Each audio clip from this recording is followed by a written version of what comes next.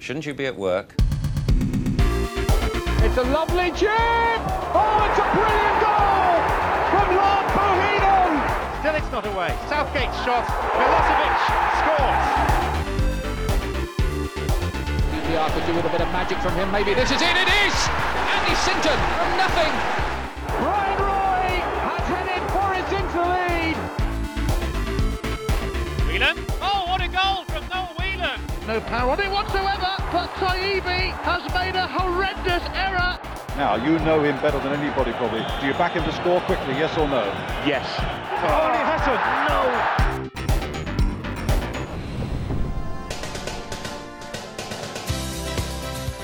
Hello and welcome to Quickly Kevin, Will He Score? We're back with another episode. I'm Chris Skoll. Joining me as always, Josh Widdicombe. Hello. And thank you to Mark Phillips for today's intro. Let's be having you, Gary Pallister.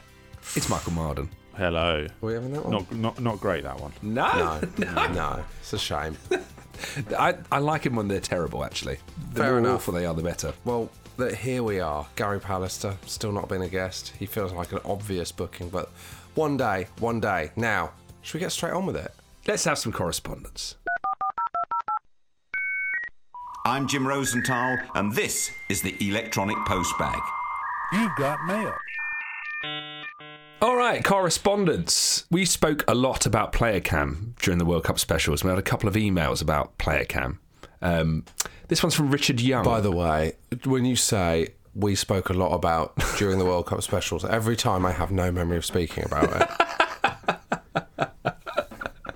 Is it to kind of protect your psyche? You've just forgotten all that stuff because of the heartbreak? No, I don't know. I just... It does feel like a lifetime ago. Yeah. But there we go.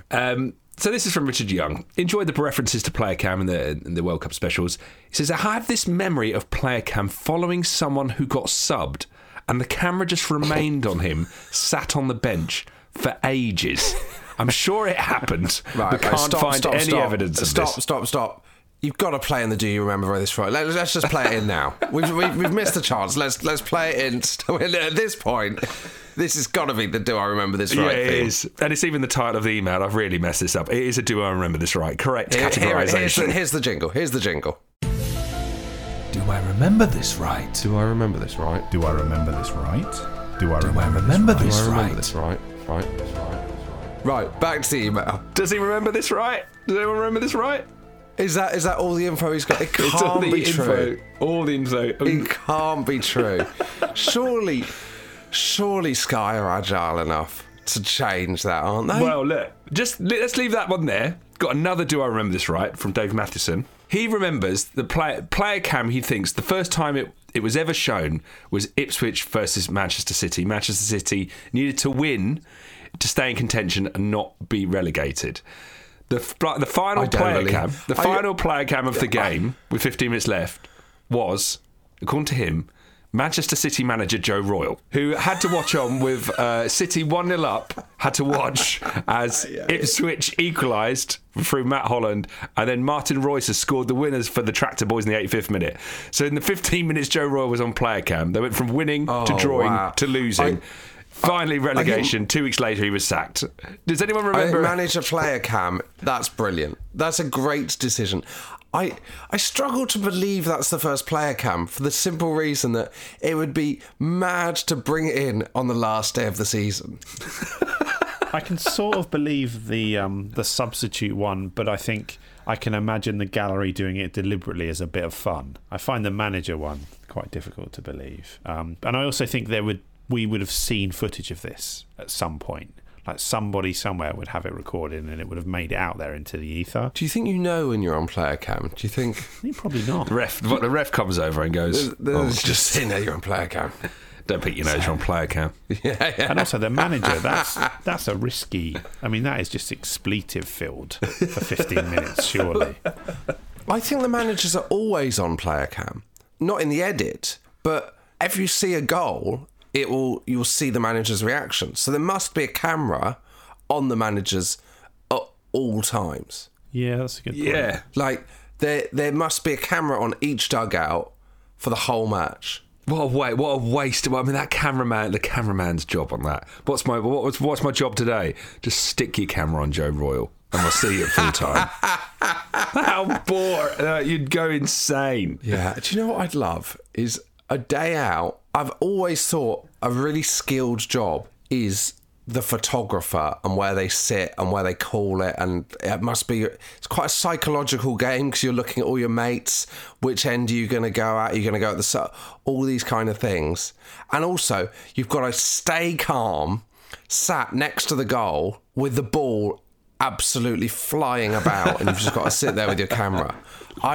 You don't really ever think about those stills cameramen that sit behind the goal and around the goal, and what a skill that is. I was always fascinated by how much of their work ever gets used. Very little. They're probably firing off thousands of pictures a game. Some of them do get used. Having sitting near West Ham social media, I see the feeds coming. What's interesting is that now, of course, in the 90s, they would take the picture, probably have it developed, and then it would get shared around news desks. The fastest turnaround on that would probably be that evening, I guess.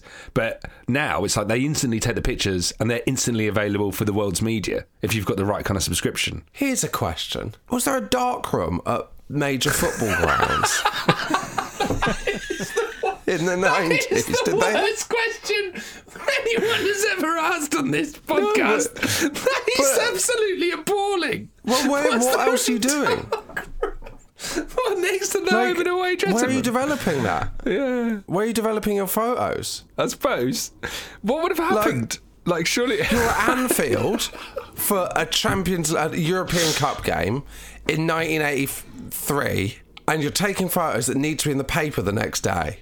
Where are you developing them? they're getting biking the film around. Not for a late kickoff. Yeah. Not such a stupid question after But all. I guess, do you know what? There probably just wasn't pictures. There probably just wasn't pictures. Like, you'd probably get on a Sunday paper, you'd probably get pictures of the 3 o'clocks, wouldn't you? But there wasn't an evening kickoff. It's so difficult. It's so difficult to comprehend a world before the internet that I know. Even though we lived in it, it's almost impossible to comprehend the logistics of a world before the internet.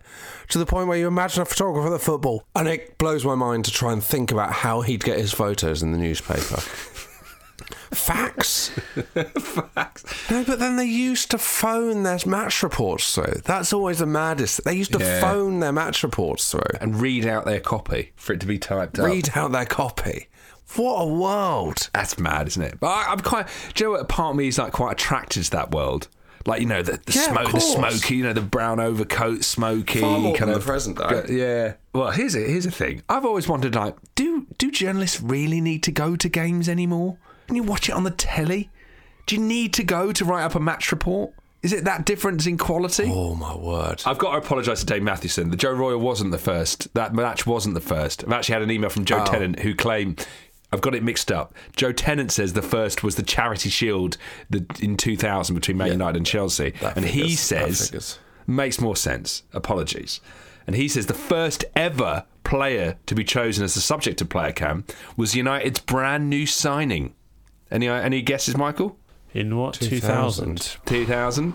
Barthez. Fabian Barthez. Great show. Was, according to Joe Tennant, the first subject of Player Cam. 15 minutes watching a goalkeeper. But I think a goalie's quite an interesting one. I'd be interested to see what they're getting up to. Yeah, certainly someone like Barthez, who is kind of notoriously slightly eccentric. The level of concentration I'd be interested in. Like, how diligently are they watching the game? Yeah. Do you want one more piece of correspondence?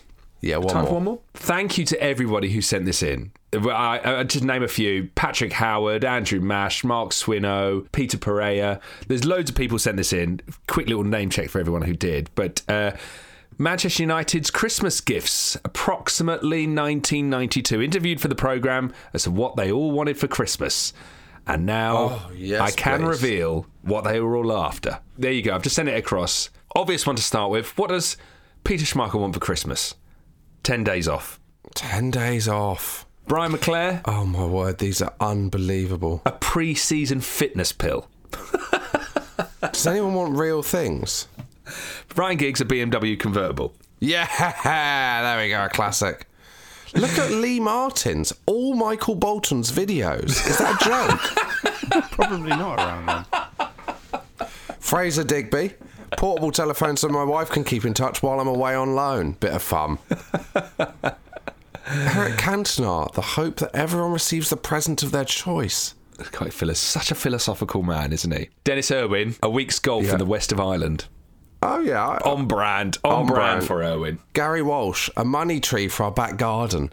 It must be even more galling that he just missed out on the real money days of the Premier League. Yeah, 5 more years, Gary, and there will be a money tree. Yeah, there's a real sort of mixture of playful, silly answers, real answers, and then some of them are just laced with a real sense of sadness and tragedy. Mike Phelan, score a goal for United at Old Trafford. Oh, God. Look how old Mike Phelan looks there. In my head, Mike Phelan's one of the Busby Babes. I think my favourite is... I know what you're going to say. Brian Robson. Yes, Brian Robson, 100%. End to the recession. Amazing that's playing on his mind. No wonder as we established, he's had the same house since the 80s. So. Yeah, of course. But Very in that case, financially he's not astute. even thinking about selling. Just hold on, Brian, because the next 20 years are going to go very well for your property, I imagine. Danny Wallace is my favourite. Yeah. To sit at the controls of Concorde, like some kind of Make-A-Wish foundation. It feels like the more serious answers are the more successful players. Yeah. Do you know what I mean? Well, so Mark Hughes wants a miracle cure for greying hair. Why doesn't he dye his hair? Yeah, there's not a There miracle is a cure. miracle Mark. cure. It exists. Oh, poor old Sparky. Gary Pallister wants to be let loose in Thornton's toffee shop. I mean, even on 92 Premier League wages, I think you can go loose in Thornton's toffee shop. Well, that's quite telling, isn't it? Like Russell Beardsmore and Clayton Blackmore, for example, have both asked for holidays. Surely Russell Beardsmore can afford a cruise in the Mediterranean, or Clayton Blackmore can go skiing in Austria. That isn't beyond the reach of a Premier League footballer. I think Clayton Blackmore wouldn't be allowed to go skiing in Austria contractually, maybe, because of injury. Can I ask a question? Say you're on a cruise in the Mediterranean and you saw Russell Beardsmore, would you say anything? No, I wouldn't recognise him. Well, would you recognise him and would you approach him? What if I was on a cruise and I recognised Russell Beardsmore? I don't know how. Is that Russell Beardsmore? I don't know that I'd recognise Russell Beardsmore on a cruise if he had a 92 United shirt that said Beardsmore on the back. I'd still think it was a sad man that just was a fan of him rather than the actual Russell Beardsmore. Do you think you'd be more likely to recognise Russell Beardsmore on a cruise versus anywhere else? Well, I would now, yeah. It'd be so conspicuous. Where would you be most likely to think that was Russell Beardsmore? I think it would have to be context? like something that's like... So without him being named, yeah. What was the context that you could think, I think that's Russell Beardsmore? I don't think there is one. For all the money in the world, I don't think it's happening. The only way is a 92 reunion where they've all got the names on the shirt. And even then the context is, who's Beardsmore? Who's that? Did he even get a medal? The context that you're at Manchester United for some reason and there's a youth team coach that looks like Russell Beardsmore? Would you think that might be Russell Beardsmore? Well, the problem with that is I'd have to know what Russell Beardsmore looks like to begin with. This is the problem we keep coming back to. So I couldn't pick him out of a lineup. How about you're doing the Manchester United Museum tour and the guy giving the tour is referring to himself having played for Manchester United. And he says, "Hi, I'm your tour guide, Russell Beardsmore. I used to play for Man United. Enough of that." I think if he didn't give his name, but he told me he was in the first Manchester United Premier League winning squad, unplaying member of. I'm going to go, I'm really sorry, mate. Sorry, what was your name again? And he's got the RB initials on his tracksuit. Yeah, even then, that, probably still not getting it. Ray Brown, a player. Yeah, I think he only played once in the 3 times in the 91-92 season because he was a winger. See, Russell Beardsmore was a winger, and it wasn't a good time to be a winger at the club with Kanchelskis, Giggs and Sharp. Of course. If you want to get in touch, this is how.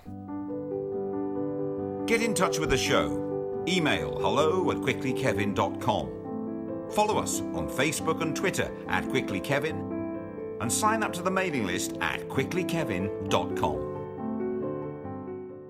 Do you want to hear something interesting about Russell Beardsmore very quickly? Before we bring on our guest. Always. I didn't realise, you know Fergie's Fledglings? Yeah. I presume that was the class of 92. But Russell Beardsmore was part of the original Fergie's Fledglings in the late 80s, who won the 1986 FA Youth Cup. Ah. Do you want to know who the original Fergie's Fledglings were? Mark Robbins. Go on then. Lee Martin, Mark Robbins, Tony Gill, David Wilson, Denny Graham, Lee Sharp, and Giuliano Marinara. Not as good as the class of 92. Not a classic team, was it? No. I'd like to see that team face off against the class of 92. I think if they did, the commentators would have a nightmare. I think that's Russell Beardmore on the ball. But... Now, for our guest today, a legend of Quickly Kevin. He told the story about Cobra coming to his school, and to be honest, it's the story I retell the most in my life. He's done some great watch-alongs, and this is, well, you'll hear because I don't want to ruin my opinion, but I loved it. This is Ben Partridge on a documentary about Scotland at Euro 92.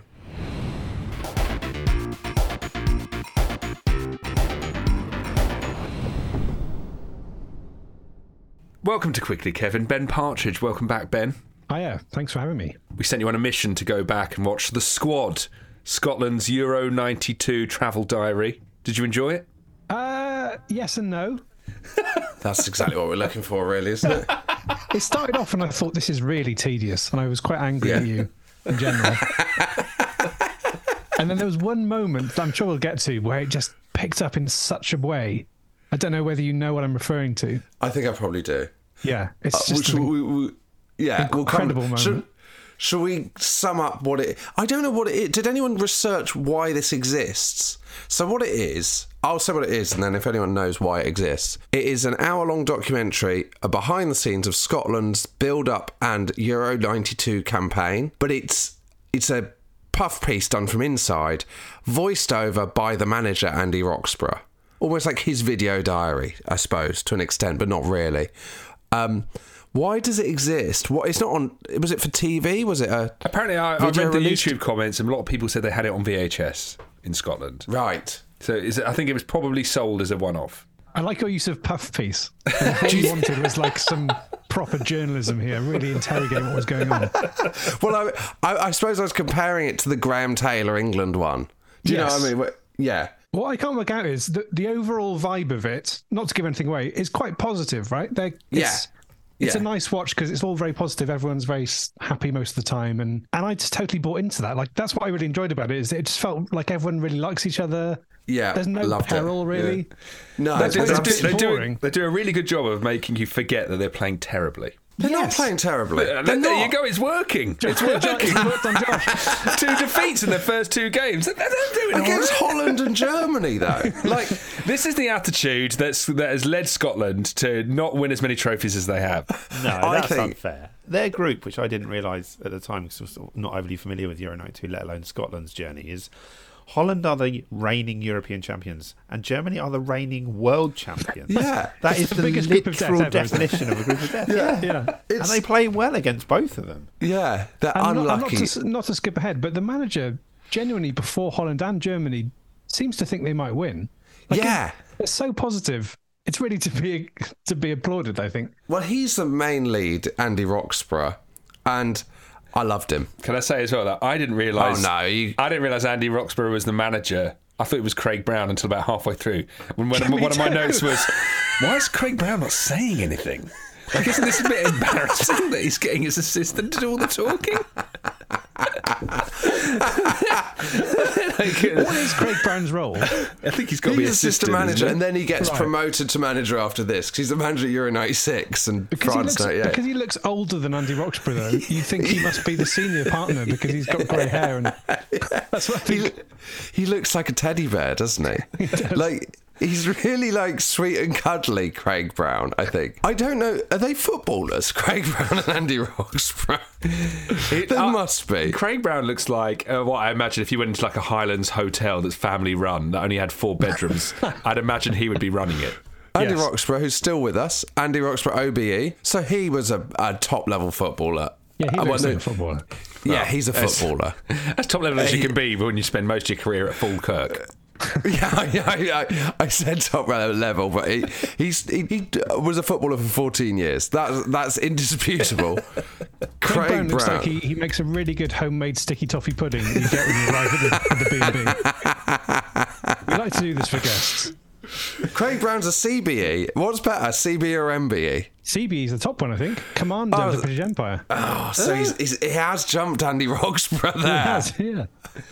Craig Brown's footballing career is absolutely... I've got no idea who he played for. What was it? Give us a sense of what he did 0 appearances for Rangers. They did 14 appearances for Dundee and 17 for Falkirk.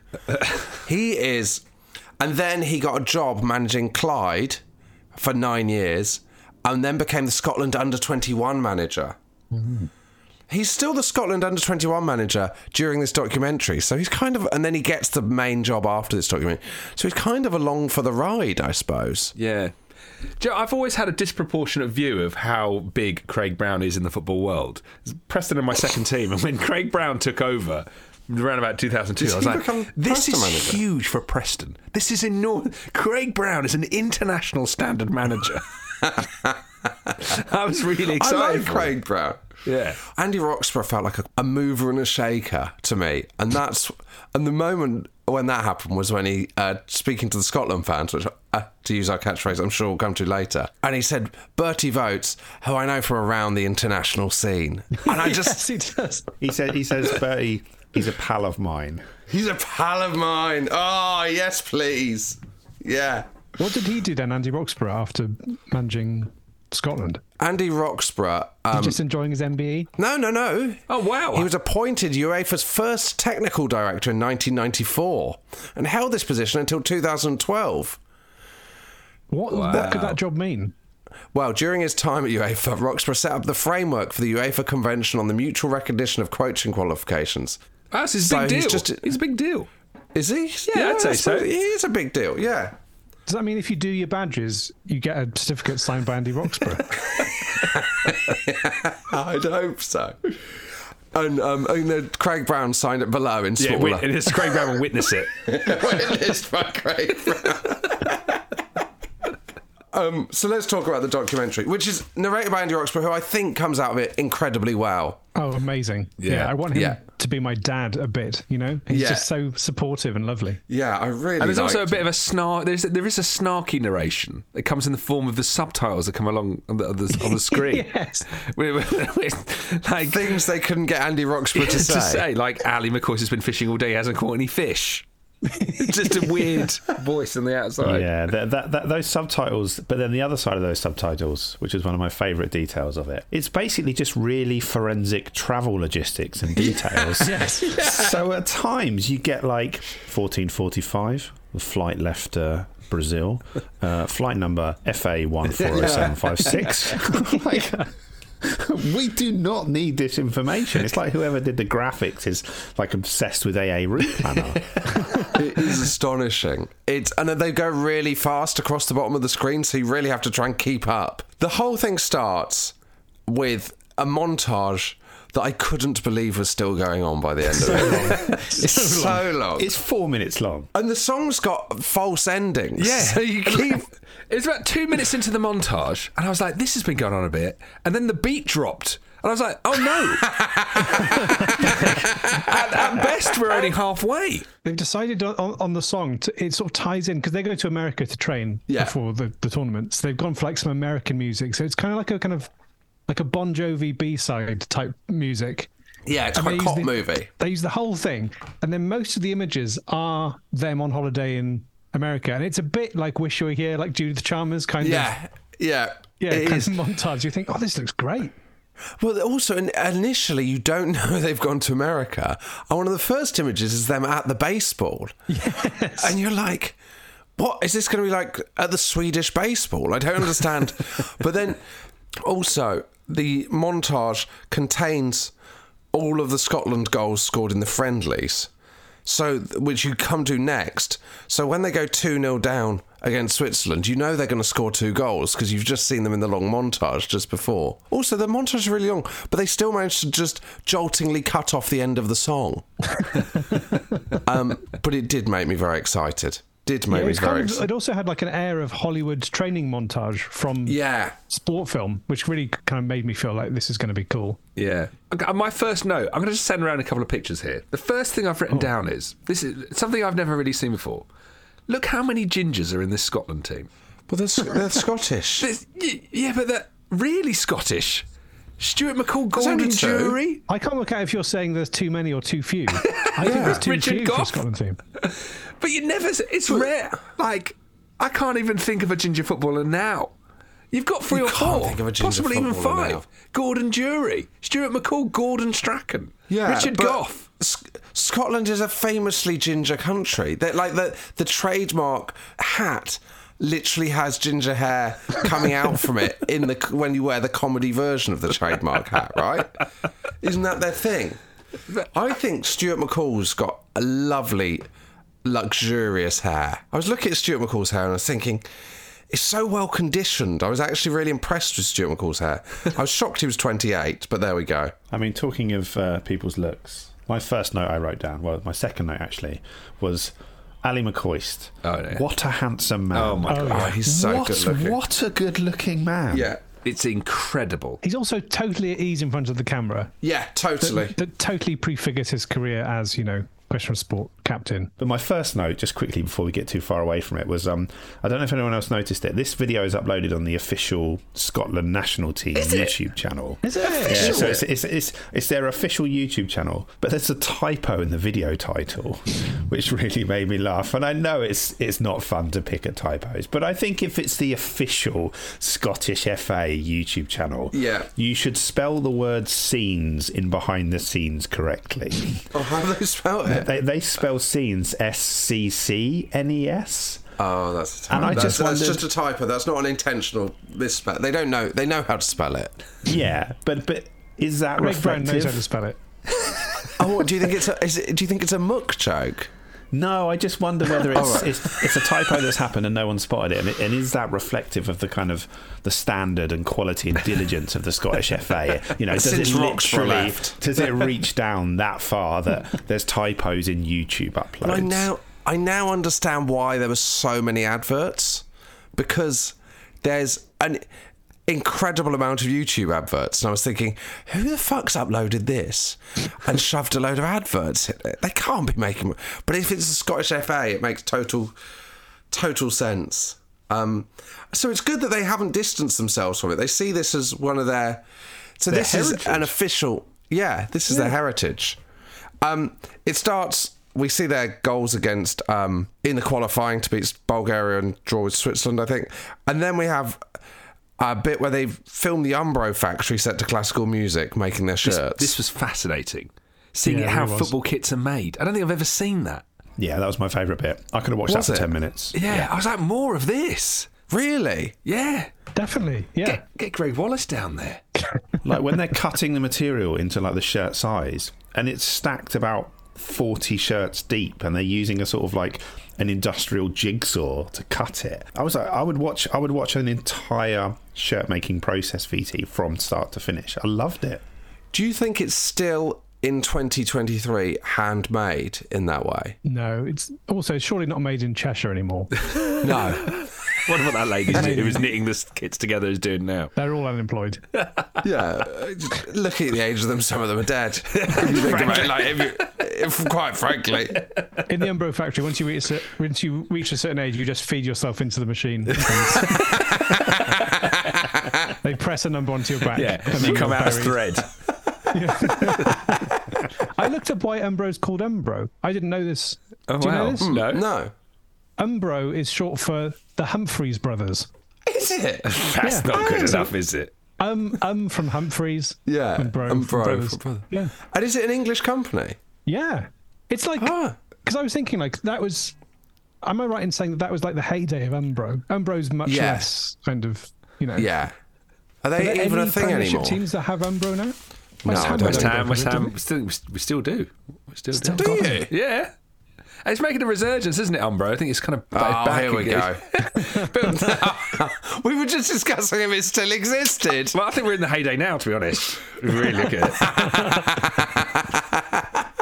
I've just gone on the Umbro website, and I'm not saying that they've... Is it clearly a 90s website as well? Like, is it on Umbro.GeoCities? They've got a picture of 4 cool teens in Umbro, and the name of the collection is the MTV collection by Umbro, another brand that is definitely in its heyday. I can't believe they bagged MTV in 2023. In association with Blockbuster. Oh, there we go. But yeah, they are in their heyday, obviously. So then we go on the North American tour, which starts with them going to the baseball dressed in cricket whites. Yeah, cricket whites. Is that like a squad gag? Got to be a mistake. No, it's not a mistake. They're made by Umbro as well, those jumpers. Do you think? What do you think on the way out? They're shooting that footage at the factory. They go, "Do you want another cricket jumpers? Can't shift them. Yeah, just whack a Scotland badge on them. We'll take them to America with us." It's got to be a joke, hasn't it? It's got to be like a squad joke. We'll go to the baseball, but we'll dress in cricket whites, hasn't it? I wondered about this because I wasn't sure whether maybe I don't know enough about golf. Is it possible they're golf jumpers? Because they do golf in them later on. Oh, yeah. And they are Scotland. Maybe. But I don't know enough about golf. No, I don't know. But then why wear it to the baseball? And why all go dress... Surely you can wear your own clothes to the baseball bit. Yeah, well, the first thing I saw was Craig Brown dressed in it before I saw the other players, and I thought, Craig Brown's a hoot. Craig Brown's trying to keep up squad morale by dressing in a funny outfit for the baseball. He looks even cuddlier, doesn't he? He looks even cuddlier in a cricket He looks white. even cuddlier. I think, when you find out a celebrity's a prick, I think Craig Brown would be the worst. To find disappointing.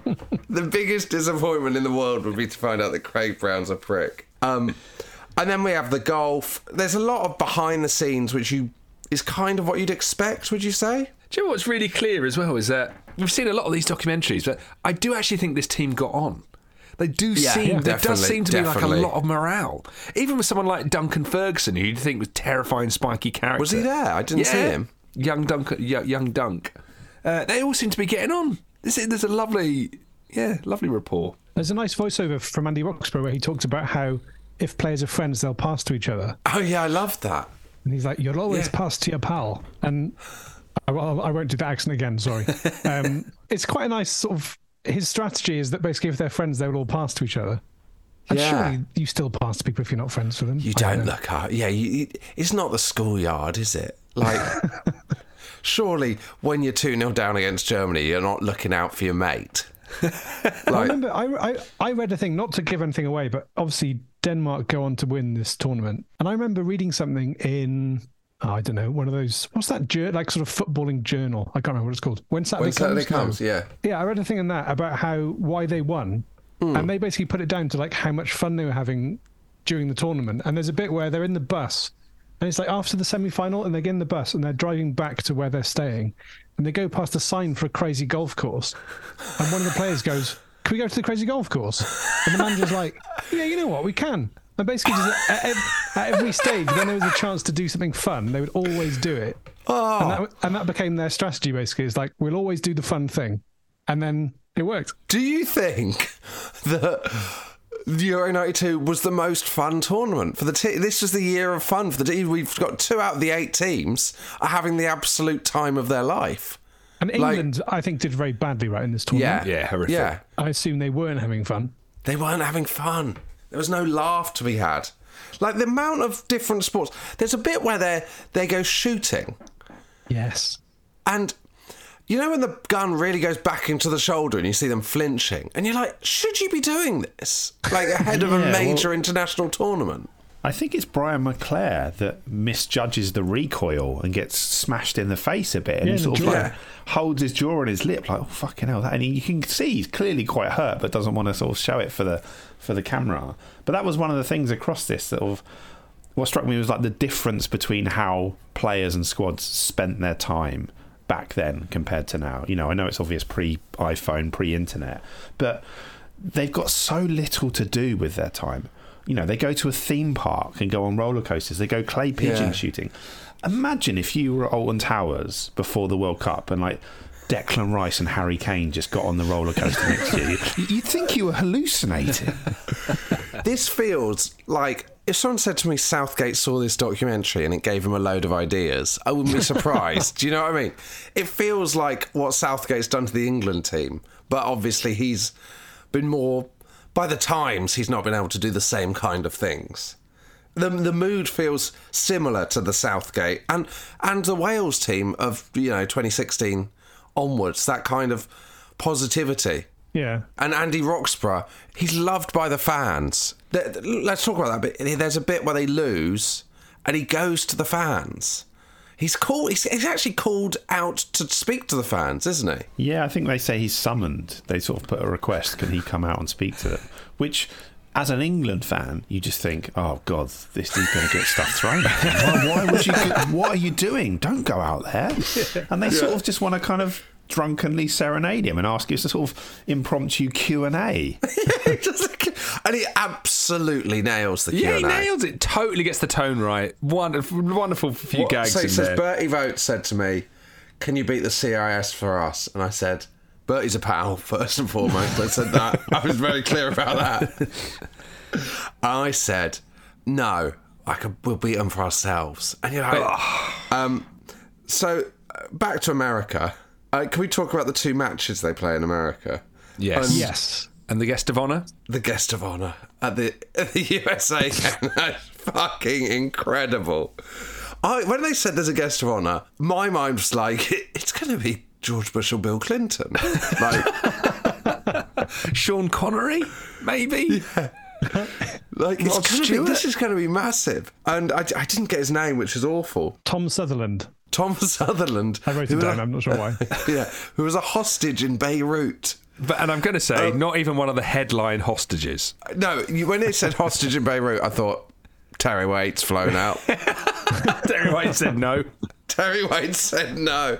So is Tom Sutherland an American hostage in Beirut, presumably? Yeah, you'd assume so. I assume Americans would have heard of him, maybe. Like even to this day, in the same way that we all know Terry Waite. Yeah. Would you... I suppose you could picture a game where England were playing in... Yeah, he's American. You could picture a game where England were playing in 1992 and Terry Waite was the guest of honour. I buy that, actually. It's quite left field. I think it just brings the mood down. Like, what are we cheering and celebrating here? It isn't a great booking, is what I'm saying. Are you saying he hasn't achieved much, Mike? He should have got away? Well, I don't know the details of that particular. Did he get away or was he rescued? He was rescued. He was a hostage for 6 years. Oh, well done, mate. He was the second longest held captive after Terry Anderson. I think tonally it's a strange booking to bring on as a guest of honour. Just reading about Thomas Sutherland. He used to play. He was signed for 17 years old for Rangers. I'm serious. So actually, that's not true. It is true. It is true. What? Thomas Sutherland. This Tom Sutherland. Although he's American, he was born in Falkirk, and he was signed at 17 years old by Rangers. Hang on, I take it all back. This is completely appropriate. It's the perfect booking.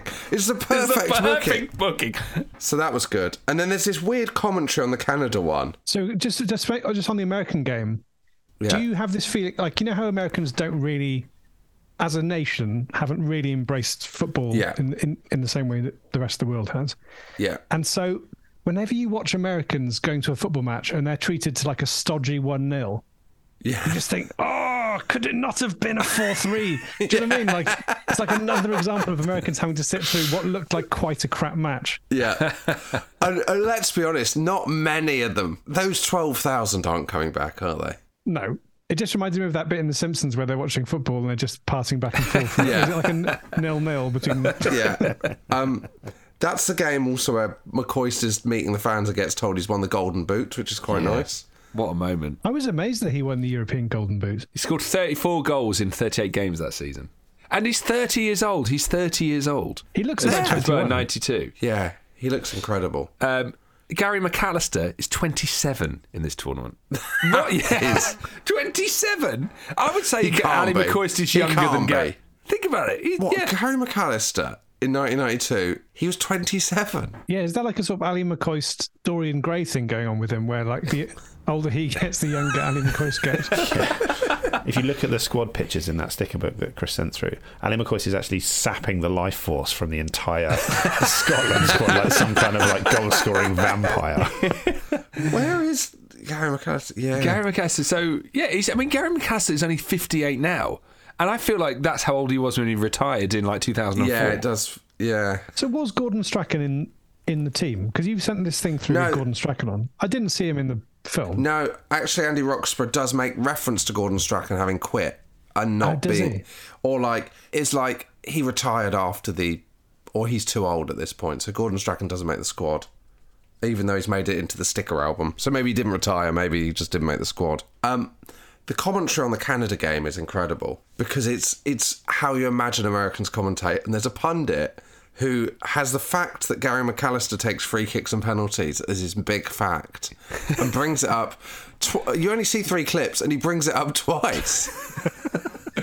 So he's lining up a free kick and he takes free kicks and penalties, and then he gets a penalty, and the guy says he's the penalty and free kick taker. He's absolutely buzzing that he's done this bit of research. And then they go to... do they then go to Sweden after that? Well, they go to Niagara Falls in a helicopter, which they soundtrack with Ride of the Valkyries and a little tip of the hat to Apocalypse Now, which is a bit strange. And then, I'm back to Scotland. And this is my favourite bit. Well, not my favourite, but one of them. Is they really fucking go for it for Stuart McCall's 28th birthday. Yeah, they love it. It's mad. Surely, in a squad, and there must be 50 people around, there must be birthdays all the time. There must be more than one player having a birthday in that period. Also, it's like he's 9, isn't it? Yeah. It just all feels a bit weird. Well, the celebrations begin. They dump him in the fountain. And then there's a press conference, I think, next, and the first thing that's discussed is Stuart McCall's birthday in the press conference. It's great, isn't it? First of all, Stuart McCall is 28 today. And then there's a live interview, it seems like, live television with the squad. And with then Gary Newbon, I think. Gary Newbon, and then Stuart McCall, surprised with a massive cake. It's enormous. Yeah. I like Stuart McCall's quote, which is, what did you get for your birthday from the team? And he said, Gary McAllister made me tea with honey in. Which I thought was very... And then Gary Newbon kind of correctly goes, oh yeah, because you're rooming with him. And it creates such a lovely image of Stuart McCall waking up in his hotel room and Gary's like, happy birthday, Stuart, and puts a cup of tea on his shelf. He knows how he likes it. And I just thought that's a really sweet moment. I'm not saying Gary McAllister is old before his time, but has any of us made a cup of tea for someone at 27 years old and put honey in it? Well, that's an interesting thing, I was aware of honey until I was at least 32. Can I ask a question that maybe we can't answer? Who's providing the honey in that situation? Because McCall and McAllister brought the honey to the hotel room because Stuart loves honey in his tea, so Gary's brought it. I think you put a call into Craig Brown and say, Craig, can we have the honey this morning? It's his birthday. Craig Brown's waddled down the hallway like Winnie the Pooh with his little jar. With a pot, a full porcelain pot. The problem he scoops it out with his hand. The problem is Craig Brown's got both his hands stuck in the 2 honey pots. Obviously, this is an official Scottish FA product, which maybe explains this. But at no point do you see anyone drinking alcohol, which for the time... Yeah. Like, would they have all got smashed when it was his birthday? Or... Yeah, that is true. There's only one moment where actually, and I forgot to write this down, but when they go, Ali McCoist goes fishing with someone, I can't remember who it is. Andy Gorham. At the end of that fishing, McCoist looks like he's had a few drinks. He's got. Don't they make a reference about going to the bar? I think maybe at the end possibly. of that. Could we move on to my favourite bit of the documentary? Unless anyone's got anything they want to discuss before this, which is the meeting before the first game.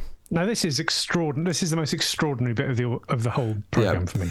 And incredible. I think you're thinking about the second half of it, but can we just touch on the first half where Andy Roxburgh's gathered them all together, there's a tactics board up, and he's just talking them through the logistics of the day. Yeah. So he's going, and this really the cemented bus is at 1:45, and then you need to be out on the pitch at 2:15, and then you need to be lining up at 2:40. But this convinced me that he was the assistant, because I was like, this is the admin that I would expect an assistant to do. Craig Brown's like, you go out and do your shit, and then I'll come on and wow. Tell him about the anthems. There's no way Pep's doing that, is there? No, there's no. On the pitch. No.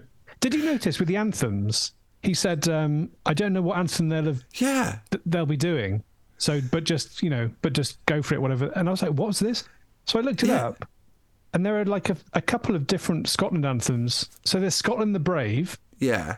There's also Flower of Scotland. Oh. And they basically weren't sure which one they were going to play, but they just had to make a good fist at whichever one started playing once the anthem began. That's incredible. I think then later on I was watching it and they play Scotland the Brave, but they were hoping, I think, for Flower of Scotland, one of them says. It was a bit confusing. Surely you're allowed to request your own anthem, aren't you? Yeah, it's really bizarre. He does all this logistics chat, and then I couldn't believe this happened. At the end of the logistics chat, he moves into the tactics chat with the phrase, "Right, let's rattle through this then." And you're like, what? Surely that's the bit you should be focusing on. Like, you've spent so long, but it's all really an amuse-bouche for the headline bit, which is... Before we get into that, Michael, you're going to have a field day here. I've got to ask about Scotland's numbers. Have you noticed this? This is the most... It's like number 3 or something. All over the place. So you've got McKinney, the number 9 is at right back. McPherson, the number 8 is a centre-back. McStay, a kind of attacking midfielder, is number 3. Ali McCoist wears number 5 as striker. Malpass, number 4, left back. This is not good enough. What's going on, Michael? Michael, what's going on? Are they trying to bamboozle the Dutch? What I will say is, I mean, it looks like every single player in that squad, their surname starts with M. Yeah, because I was just like, I think I've got to the bottom of it. Go on. I haven't got the stats to back me up, but I stand by them, looking at the names of the players. So Andy Gorham gets number 1 because he's in goal. Excluding the goalies, I think you get given your number depending on how many caps you've had for the country. Oh, that's not a bad shout. So Richard Gough, who was a big player, wasn't he, in the 80s, he's number 2, so he's had the most. And then you've got Paul McStay, who's a big deal. And then Maurice Malpass, who we know has got 50 caps because it happens. He joins the Hall of Fame at that point. Yeah. Then McCoist, number 5. McClare, number 6. They're all the big players, so I'd say it's done on caps. That's my theory. No, yeah, so I've found something that confirms a version of that. Scotland squad numbers were oddly based on the number of caps won. Oh, there you go. I should go on that incredible. Victoria Coram Mitchell thing. What's that called? You're like Jonathan Krieg. Apart from Gough and Gorham. So, yeah, I think with a couple of exceptions, that you've nailed that. Here we go. Oh, so Gough isn't the biggest, most capped? No, I think because he's captain, possibly. I think it's number 2. Well, there we go. Amazing. Right. The big moment. Do you want to talk us through it, Chris? If it's the one I'm thinking about. It is. It's got to be. It's. I'd say... We're talking about Maurice Malpass joining the Hall of Fame. I'd say this is Hall of Fame moments in Quickly Kevin documentaries we've ever watched. So basically, it involves the television. Yeah. He gestures at the television and he goes, "There's something I'd like to show you." And I was quickly doing the mental maths to work out where the Braveheart was out or had been released. And I thought, surely not. We're not going to watch Braveheart on the game. Imagine also, you think that's why he's got to rattle through the tactics, because he's got a full movie. 2.5 hours. Hope you've had a piss, guys, because I've got good news. But sadly, Braveheart hadn't come out at this time. No. And when he puts on the video and it starts to play, and I was like, "Oh, are we going to be able to tell what this video is?" And then it cuts to it full screen. You're like, yeah, we are in for a treat here. I thought. Aside from it being quite boring, I actually thought the final line of it, I think, actually does Scotland a massive disservice, which is the American voiceover to say, "It's only one small step from London, a little country called Scotland." Yeah, that should not be the defining thing about it. No, where do you think he's found it? What didn't he say at the start? Someone sent it in. Someone in the squad sent it in. Or Ali McCoy had seen it. I thought there's a comment at the start where he goes, "Oh, so and so's seen this, or we sent it in." I couldn't believe it. He can't be one of the members of the squad, can he? What a nerd. They'd absolutely... people would be tearing them to shit. Pat Nevin, probably. Like, people absolutely tearing into them after the meeting. What the fuck was that? I assume it's made by like the Scottish Chamber of Commerce or something as a kind of... Yeah. When it started, I thought he was going to show them the moon landing. Yeah, so did I. Yeah, so did I. That's crazy, because surely everyone's digested that has happened. And well, I thought it was going to be something like... What you didn't know is Neil Armstrong was actually born in Kirkcaldy or something like that. Do you know, like... I thought it was going to be something like that. Buzz Aldrin was drinking Iron Brew in the moon landing. So it starts, and I thought he was going to show them the moon landings. And then I found it quite confusing. And then there was just a list of inventions. Yeah. And I genuinely thought, this is a video of everything that America has achieved. And that he would be like, and we can be like America. And I was really confused. And then right at the end they go, no, it's like these are all things that Scotland has achieved.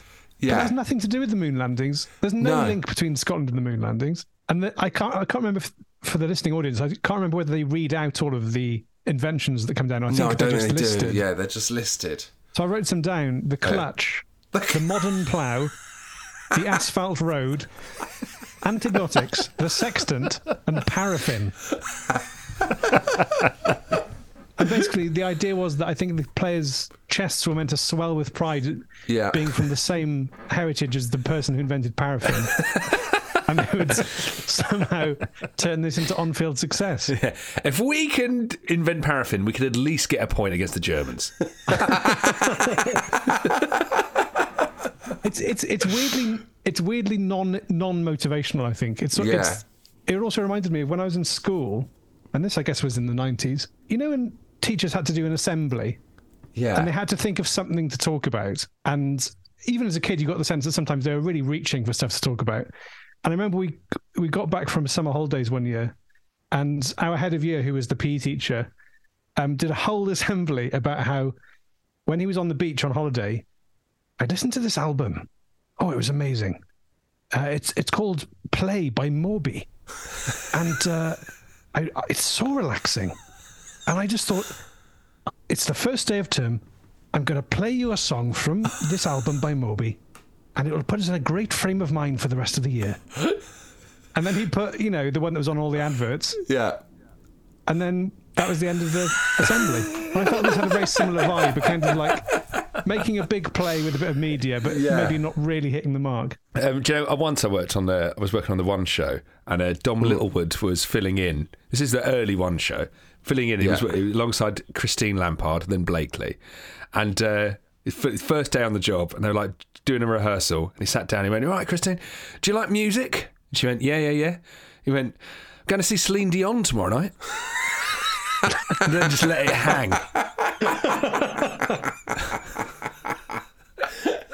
Look at his head.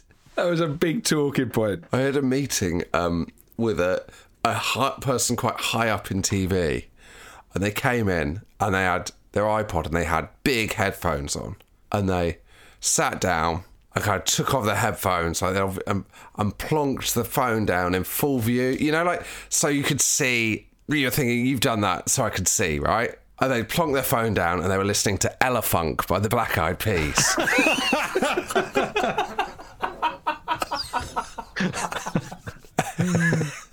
Anyway, they lose to Holland and Germany.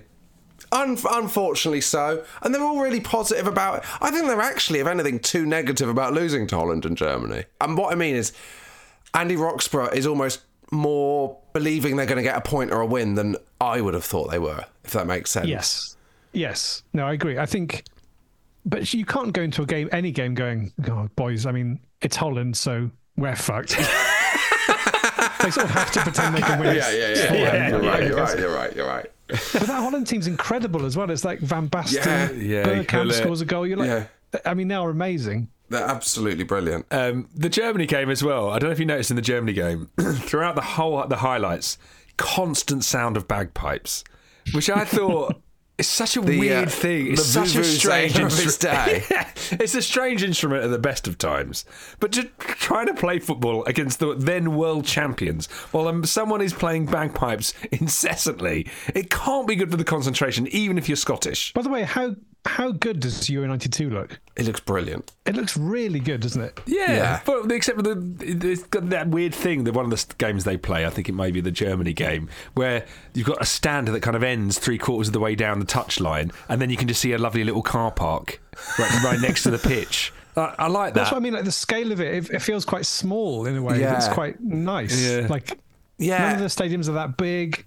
When they leave the stadium, they seem just to walk through the public to get to the bus. Yeah. It definitely feels like a different era in a really nice way, I think. Totally. And also the 90s in this... I've done this podcast with you before a couple of times, and we watched a thing, I can't remember what it was, but it was set in what did we watch, a lower league thing, basically? Gillingham, 97, wasn't it? Yeah, it was Gillingham, in the 90s. And it just made the 90s look really grim, I think. Yeah. And then this makes the 90s look really nice. Yeah. They just have a nice time. They go to all these nice places. I would have assumed that playing for Scotland in the 90s would have been quite crap, and they wouldn't have had any money. And I know that playing for Wales in the 90s was terrible. They didn't even have enough kit sometimes, and they have to train in the park and all this. But Scotland looked like quite a well-funded side. It's all quite proper. It's all quite nice. They've got a nice bus. They've got it's all quite good. They're going to America. I think what you're trying to say is Sweden in 92 is better than Gillingham in 97. That is the judgment I came boil to, down your opinion. Yeah. Sweden is Chicago nice. in 92 looks a lot nicer than Gillingham in 97. I found a nice little quote about the nice detail of their time there at that tournament. I'm just going to read it to you. It says, Scotland travelled 200 miles east to Norrköping for their remaining 2 games. The squad stayed deep in the countryside beyond the old cotton mill city in a hotel with no other guests. Entertaining themselves became important. There were singing contests and horse racing nights. Roommates Brian McClare and Pat Nevin linked their Nintendo Game Boys and played Jack Nicklaus Golf and Scrabble. One staff member had access to a video library of movies. If there was a particular film Pat and I wanted to watch, we could ask for it and then go and sit in the TV room, Brian McClare says. Usually with Pat, it was some avant-garde thing in black and white. Yes, what a lovely picture of their experience there. That's what I'm saying. I want to be part of the Scotland team. Honey and tea in one room, Game Boys in the other. Yeah, watching The Third Man with Andy Gorham in the TV room. I like that no one else apart from McClare and Pat Nevin. McClare and Pat Nevin, they sound like there's no one else around. Do you know what I mean? No one else wants to go in the film room. It's just Brian McClare sitting there pissed off at Pat Nevin's choice again. When they leave the hotel, do you see all the staff come out? They all look really Swedish, and they have some signs that say, "We'll miss you." I was like, that's so nice. And all the Scotland team it was like waving. a sort of Swedish women's football team that they've been carrying on with. That's what this felt like, didn't it? Because what are they dressed in? Are they dressed in Scotland kit? Well, there is a bit where they're motorbike. This is how charming the Scotland team are. Their motorbike convoy to the ground strip off halfway through into Scotland kits. Did you clock that? Yeah. Well, I didn't fully understand that. Was that sort of a kind of show of allegiance towards their... I think the Scottish are such great guests that you can't help but be won over by them. And so then they play the CIS in their final game. And I wanted them to win so much. Yes, absolutely. I didn't know the result. And so I was desperate for them to win. It would have been a travesty if they'd gone home without a victory. It's a shame in a way that the only result they got was against a crumbling superpower that sort of, players who don't even know what country they live in anymore. I assume, not even being paid necessarily. It feels like a bit of a shame that... Yeah. Because I think the USSR qualified and then ceased to exist. Yeah. It's the football equivalent of Tom Hanks' The Terminal. It very much is, yeah. But then they've just lost to a souped up Germany who have combined East and West Germany. So they've got bonuses and negatives from the fall of communism in terms of their fixture play. I looked up the tournament, just wanted to read about it, and I didn't realise there's only 8 teams in the whole it's just tournament. really big that they got there. Yeah, amazing. Like, they're in the top 8 teams in Europe. It's really mad that they got in. Yeah. And then on the Wikipedia page, it mentioned there's an official song of Euro 92, which is by some Swedish pop stars, which I listened to. And it's a great time capsule song because there's lots of mentions of the Berlin Wall. So it's like every goal is a hole in the wall. I'm like, yeah. Oh, amazing. Like, this tournament's going to bring the Cold War to an end. Do you think Scotland beating the CIS 3-0 slightly helped the end of the Cold? You know, just hastened the end of the Cold War. Yeah, yes, exactly. I would say so. Yeah. But would it be awful to say it then led strongly to the rise of Vladimir Putin? That 3-0. Something far worse. Something far worse happened due to that 3-0 victory. But you know, CIS, their other 2 results? So they obviously played Germany and Holland as well. And picked up points in both of those games. They drew with Germany and they drew with Holland. Yeah. Oh, wow. So the CIS were actually in it. If they'd beaten Scotland, they were through. Yeah, I think so, yeah. Oh, wow. And then there's a lovely bit at the end where they have a team group photo taken. And not only did it say the journalists wanted to be in it, or did I miss that? I think he said the rest of the squad. The journalists wanted a photo of the 11 and he said, no. It's got to be the whole squad. And then he gets a photo taken in front of the Scotland fans because they're the 12th man, which is lovely. Another issue with the numbering system in the Scotland squad. It's a heartwarming doc. Oh, I thought a lovely footnote to this is the Scottish fans actually get an award. Don't know if you're spotting that from UEFA in the subtitles for just being great. It was something weird they said, like just contributing fantastically to the tournament or something. Which is not. I feel that they should do that for every tournament. That's a really good. Maybe they do, but I hadn't heard of that. I think they do, don't they? Or is it just because England never win it? England never win it because of all the garden furniture. Yeah, I think they do give like a sort of best behaved thing out. I've definitely seen that in other tournaments. Yeah, it was nice. The whole thing at the end, the vibe you just have is like everyone had such a nice time. Yeah, and I wonder if obviously this isn't a Scottish FA official thing. Yeah, I wonder if like in general, like the Scottish press were happy with their results or whether they were just getting pilloried. And you've got to be, haven't you? I don't know. It would be unfair, wouldn't it? I think. Well, he fails to qualify for the World Cup in '94, and that's when he gets the sack. Oh, is it? Right. Can I say one thing that never happens in England is that if you look at Andy Roxburgh's, I'm reading about Andy Roxburgh, and I'm looking at his honours. He's an officer of the Order of the British Empire, and he won the Thistle Award for outstanding contribution to football from the National Playing Field Association. And that was like, he won the SFWA Manager of the Year. And I clicked on it. And they do Manager of the Year in the Premier League. So in Scotland in 1990, they just gave it to the Manager of Scotland because he qualified for the World Cup in Italia 90. So the Football Writers Association Manager of the Year is normally a club, but for 1 year only, it was given to Andy Roxburgh in 1990 for qualifying for the World Cup. I loved the documentary. I loved Andy Roxburgh. Any final thoughts on it? I love this Scotland team. I just really a great bunch of guys. Good vibes. Good vibes all round. It makes me want to find out more about Scotland's international team in the 90s because they went to 2 more tournaments. Were Euro 96 and France 98 just as fun with Craig Brown in charge? Yeah, I'd be interested though. Any final thoughts, Michael? No, my take home is just how pleasant it all was. It was just really, do you know what it was like? It was like a cup of warm tea with a dollop of honey from Craig Brown being poured into your eyes. It was lovely.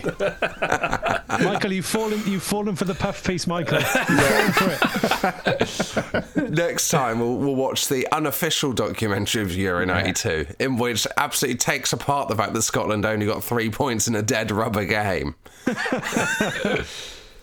And that Andy Roxburgh blew the golden generation by not training, but instead taking them on a series of exciting jaunts. Ben, it's always a pleasure. Thank you so much. Thank you for having me.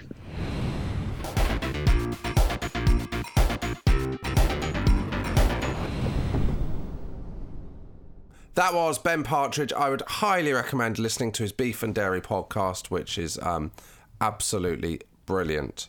Now, should we do a quick quiz before we go? Let's do it. Shall we have a quick game of... you've seen it there. Shall we have a quick game of First 11? Germany versus Scotland, 1992. Blimey. Germany won 2-1. unfairly, according to Andy Roxburgh. To start, Chris Skull. You can get one wrong and then you're on your death life. Brian McClare.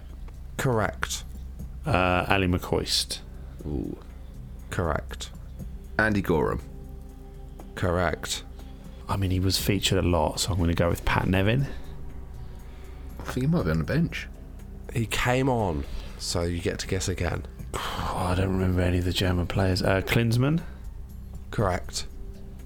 Rudi Voller. What? Incorrect, you lost a life. What, are you joking? How is that possible? What, that Rudi Voller didn't play for Germany? How is that possible? No. He's in the dock. Oh, man. I think he scored the first goal, Karl-Heinz Riedler. Oh, God. Correct. That was my next guest. I mean, you watched the whole of the Scotland squad. Stuart McCall. Yes. Gary McAllister. Yeah. Takes the penalties and the free kicks. Malpass. Maurice Malpass. Shit. That was I think it's Morris. But yes, Maurice Malpass, yeah. got his 50th cap. I think Effenberg scored the second goal. Stefan Effenberg, yeah. One of my favourite named players of all time. The German player we had on here. Bremer. Andreas Bremer. Yes, lovely, lovely bloke. I think I might have one left. Captain for the day. Andreas Muller. Correct. Said with such sadness in his voice. That's me done. McStay, but I don't remember his first name. I think it's one syllable, isn't it? It's like... Yeah. This has got to a low moment when you're trying to guess McStay's first name. Absolute legend of the Scottish game. One of Celtic's greatest ever players. Huge 90s name. This is a shameful moment for Chris Skull that he can't remember McStay's first name. It's like one syllable. I want to say Dave. I'm not absolutely not confident. That's not, is it? Dave McStay. No, hang on, that's not right. It doesn't sound right. It's not Dave. This is the saddest end to an episode. Get your song ready, Michael. Get your song choice ready to fire off as soon as he says, as he locks in Dave McStay. I'm not locking that in because I know it's not right. But I can't think I don't know you said it. It should be. If I just said McStay and didn't let on that, didn't know his first name, would I have got away with it? Well, we'll never know. I've got no idea. It's Paul McStay. It's Paul McStay. Other options for Scotland are Dave McPherson and Stuart McKimmie. I don't think either of those are going to get got. Jurgen Kohler, Gudu Butchvald, Budo Ilgner, obviously. Thomas Hassler. That was gettable. Manfred Binns, I don't know who that is, but there you go. That's there we go. Stefan Reuter coming off the bench. That's it for this week. Thank you to Daniel Thirsk for today's outro, which is this: Off Your Toddle, Chrissy Waddle.